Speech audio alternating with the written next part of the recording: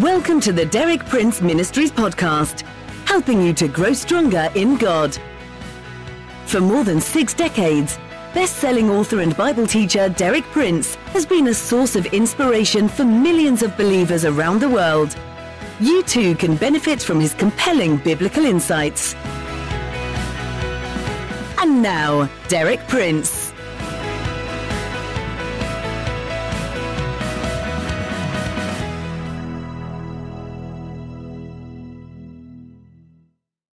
The theme I've chosen for this Christmas season is a particularly beautiful and appropriate one: grace. I don't know of any word that more accurately sums up the true message of Christmas. It's my sincere desire for each one of you, my radio listeners, that this Christmas season will be truly blessed and meaningful for you. But this will depend on the attitude with which you personally approach the celebration of Christmas. If your attitude is one of true appreciation and understanding, you can receive blessings that will be of eternal value. On the other hand, if your approach is that of the majority of people today, a pursuit of carnal self-indulgence, then you well may be spiritually poorer and more frustrated by the time Christmas is over than you were before it began.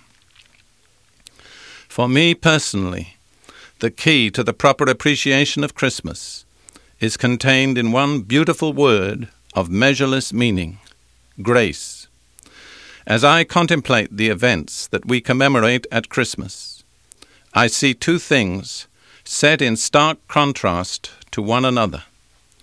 On the one hand, the infinite grace and mercy of God. On the other hand, the abysmal need and helplessness of humanity. In my talks this week, I'll be dealing with both sides of this theme. First of all, I want to begin by offering you a definition of grace. This is a kind of official definition which is accepted by many Bible teachers. It certainly doesn't exhaust the full meaning of grace, but it's a good starting point. The definition is this: grace is the free, unmerited favor of God toward the undeserving and the ill-deserving. Notice, first of all, that grace is free. It cannot be earned. It cannot be worked for. And then notice it's not only towards those who are undeserving, but even to those who are ill-deserving. In other words, when we deserve ill, out of His grace, God offers us good. Notice also that the word favor is an alternative word for grace. Especially in the Old Testament, both words are used almost interchangeably. Grace is one of the key concepts of the whole Scripture. Its unfolding begins in the Old Testament and is brought to completeness in the New. In the New Testament, the Greek word for grace occurs about 150 times. The normal New Testament salutation of Christians among themselves was grace and peace.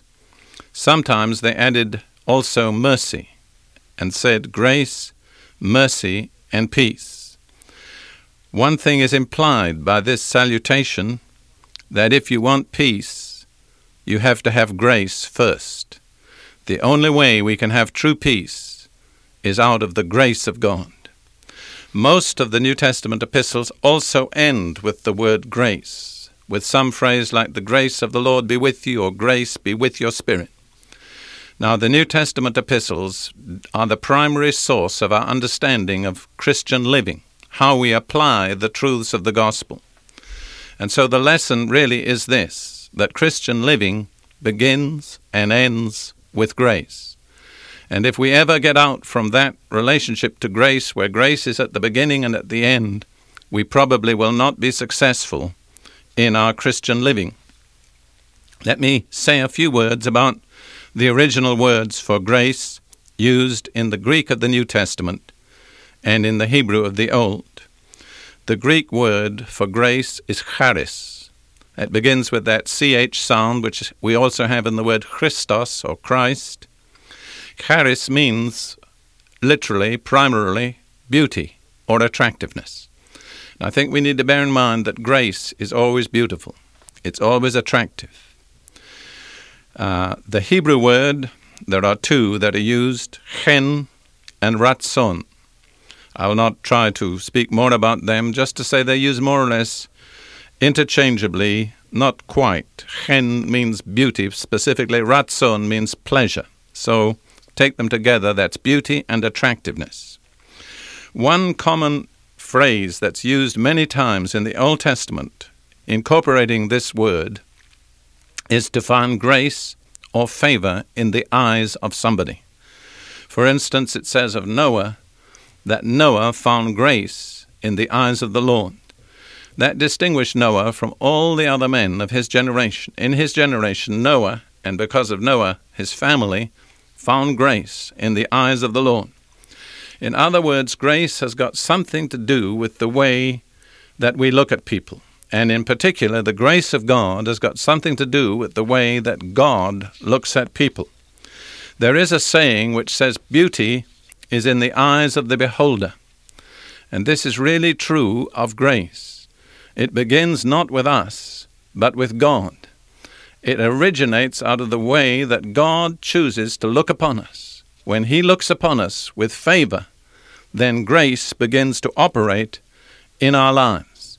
The concept that grace depends primarily on the way that God looks at us or sees us is very beautifully illustrated by the Levitical blessing, which is found in Numbers chapter 6, verses 22 through 26, a blessing that's probably familiar to most of us who've ever attended church or any kind of religious service, a blessing that's shared between Christians and Jews. Both use it alike.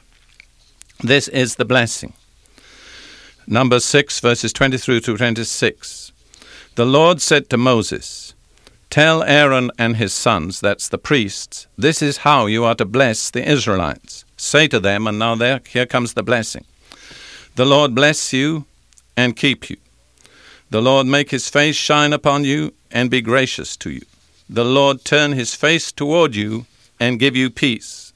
There are actually 6 parts to that blessing. First, the Lord bless you. Second, the Lord keep you. Third, the Lord make His face shine upon you. Fourth, be gracious to you. Fifth, turn His face toward you. And sixth, give you peace. Peace is the end.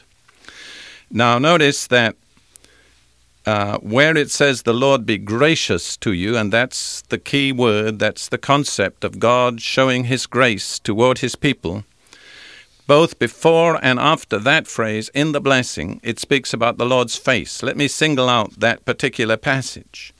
The Lord make His face shine upon you and be gracious to you. The Lord turn His face toward you.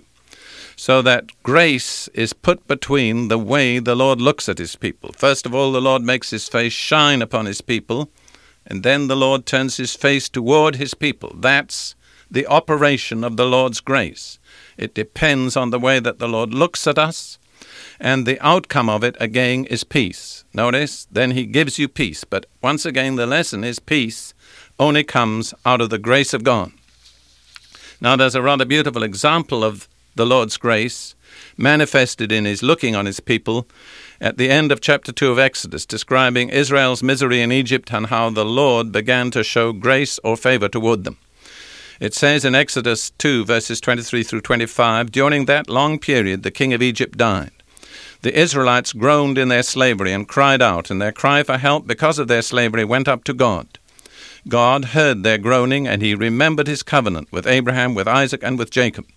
So God looked on the Israelites and was concerned about them." You see, here are the Israelites in desperate need and misery, unable to help themselves. All that they can hope for is the grace of God. God hears their groaning and their cry, and God's response is this: He looked on the Israelites and was concerned about them. That's God's favor. His grace was turned toward the Israelites. He became concerned about them practically.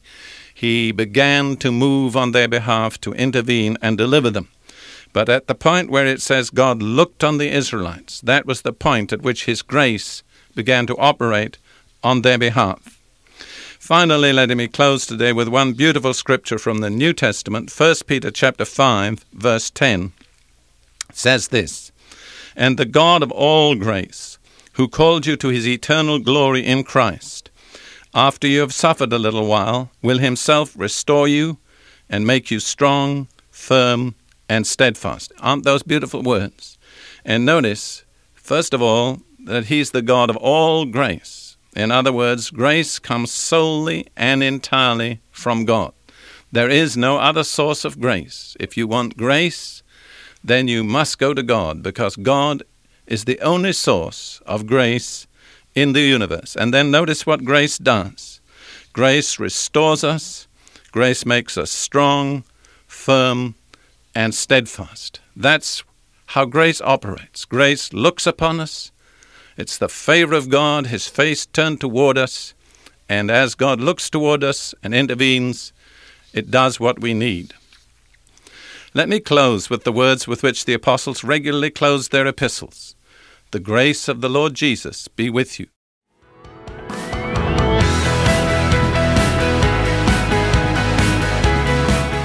Thank you for listening.